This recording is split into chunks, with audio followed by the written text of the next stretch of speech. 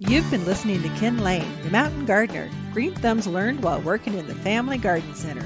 Now welcome back to the Mountain Gardener.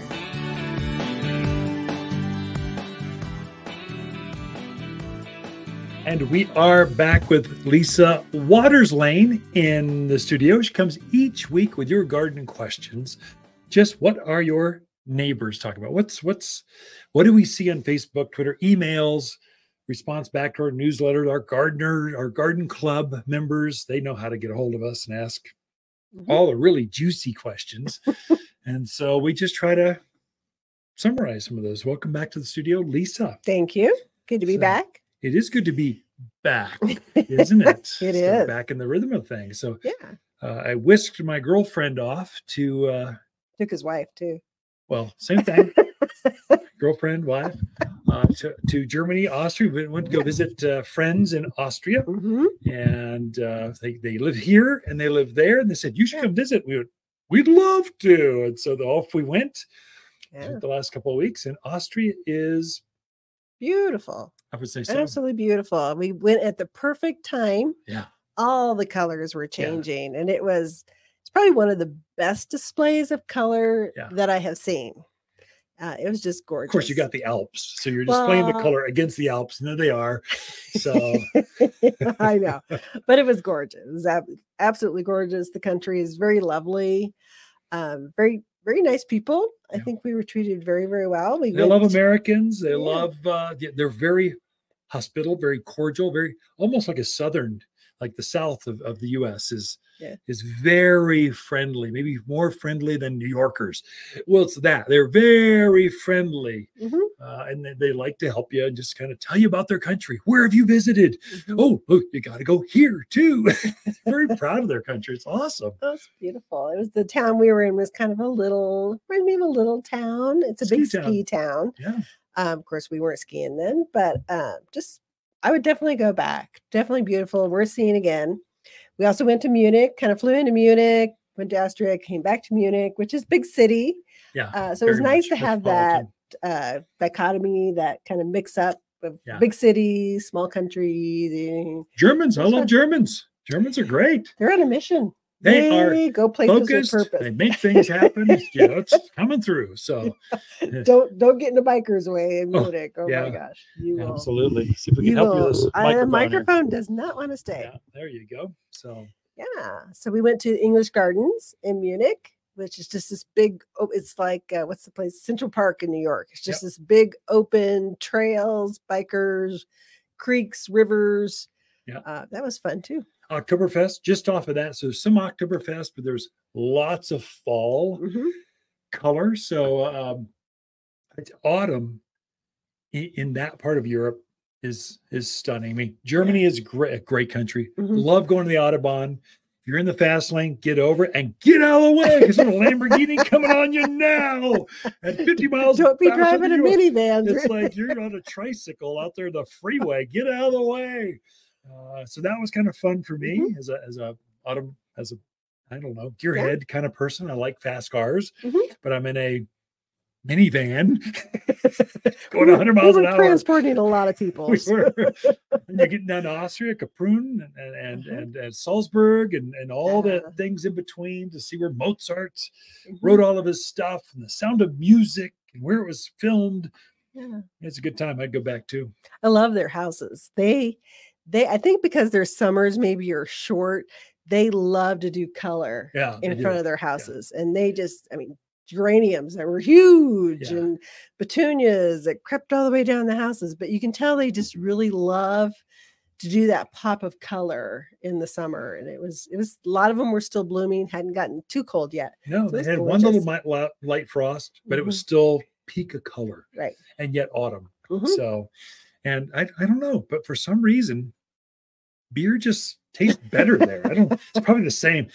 They probably just repackaged Coors Light, but I don't think so. It did taste better. It was like richer, thicker, better. I don't know, something about Germany and Austria where things just, and you're outdoors in the park. A lot of the beer we did. We did. It was good. So we should go into not just travel, not just us, which I'm sure a lot of our customers, a lot of gardeners like to travel too. Yeah. They like to read. They like dogs. They like cats. They like horses. We're talking about dogs. Oh my gosh. Germany and Austria, they love their dogs. And bigger dogs. We bring dogs places. Yeah. You're sitting in a restaurant and there's a dog right next to you. Yeah, they're welcome to go everywhere with their dogs. And it's so clean. I mean, a lot of dogs, you think there'd be a lot of, but it is so clean. It's so nice. Sorry, I distracted you. So dogs, they like their dogs. Yep. Central Park, they're very clean, it's very beautiful country. You got to go. If it's not on your list, it should be. Go. Austria is storybook. Just think Disneyland and that whole castle looking thing. Yeah, that's Austria. It's that only for real. Yeah. So anyway, garden questions. Okay, questions. We're done with the travel portion of our show. Okay, John is in Chino Valley. He really wants to put on some pecan trees out there in Chino. Can you put pecans in Chino? Will you get the nuts? Will they grow? Yeah. John, no. So there are some pecans. Pecans will grow out there, no question. They will be beautiful, magnificent, great shade trees. The question is, will they put the nuts on? So they seem to grow. So pecans thrive at this elevation. They put the nuts on up to about 4,000, 4,500 foot level. What's Chino Valley? About 5,200, 5,600, depending on where you are on that valley. Right. You're definitely at 5,000 plus. If they fruit, they won't be very much, and it will be very infrequent. If you want a pecan tree or if you want a nut tree, go with walnuts. Almonds thrive out there. They produce better than anywhere else in the country. So maybe there's some better choices. I don't know. I would say no. Same for pistachios, right? Pistachios, high level. Yeah, they put the nuts on. It's just they grow at the same elevation, so about the same place. They'll be a beautiful tree, beautiful red. But if you want the nuts, there's really only two that are consistent every time. Of course, Arizona walnuts grow up here, but Carpathians, the thin-shelled ones, it'll grow up here too. And almonds. I mean, it says almonds do really well up here. Yeah, almonds probably a better choice. Okay. At this elevation. That's probably true. All right. Jake in Prescott Valleys has a chase tree and a desert willow. They kind of took a hit with that first frost. They did, yeah. Looking kind of bad right now. He wants to know, can he trim them back now? Or do you need to wait until later in the season? Yeah. So a lot of those summer blooming shrubs, they were stunning. Some of them were still in color. And then we got cold just a few days ago. And the foliage got burned back. So they turned brown, black.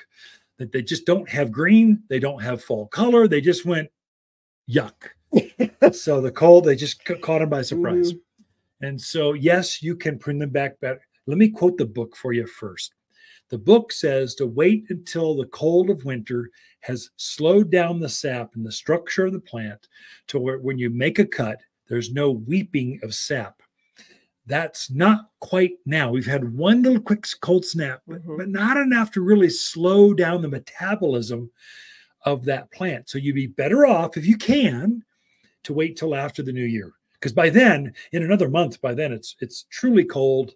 We've had several nights of cold and the sap is not flowing as quickly. And mainly the insects that were floating around aren't going to be attracted to, if it does weep, aren't going to be attracted to that sap coming out. So if you can wait 4 or 5 weeks, do that. But if it's just driving you crazy and you got to do it, it's safe for the plant. Will bugs find it attractive? Yes. Have they been killed back enough? No. Could you keep an eye on it? Yeah, you could. But if you could, ideally do most of your pruning the New Year's through March of next year. That's the peak window. And I'm just quoting the Pruning Encyclopedia 101, if you can. But a lot of folks, they get really impatient. They don't want any brown leaves on their branches. They just want twigs or evergreen. If that's driving you crazy, if it's not too big, you could go through and kind of knock those leaves off, or take a broom in there and kind of knock them off. I get how it just looks, but if you can hold off and be patient, it's better. Yep. Well, we are out of time. So thank you, Lisa, for coming back in. We'll have you back in here in a couple segments. Ken and Lisa Lane, the Mountain Gardeners, be right back right after this. For luxurious evergreens in the yard, look no further than Waters. We have a luscious selection of evergreens that look their best in winter, so you can enjoy a beautiful landscape no matter the cold. Locally grown for stunning appearance and ability to thrive in cold weather. Perfect for that touch of luxury your neighbors are sure to be jealous of. Luxurious evergreens at Waters Garden Center in Prescott and watersgardencenter.com. Your one-stop shop for evergreens. Visit us today. If you enjoyed this show and would like to hear more, please subscribe to The Mountain Gardener wherever you like to listen to podcasts.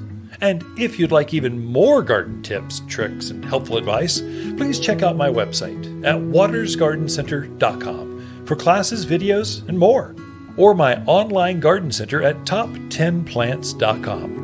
Throughout the week, Lisa and I can be found here at Waters Garden Center in Prescott.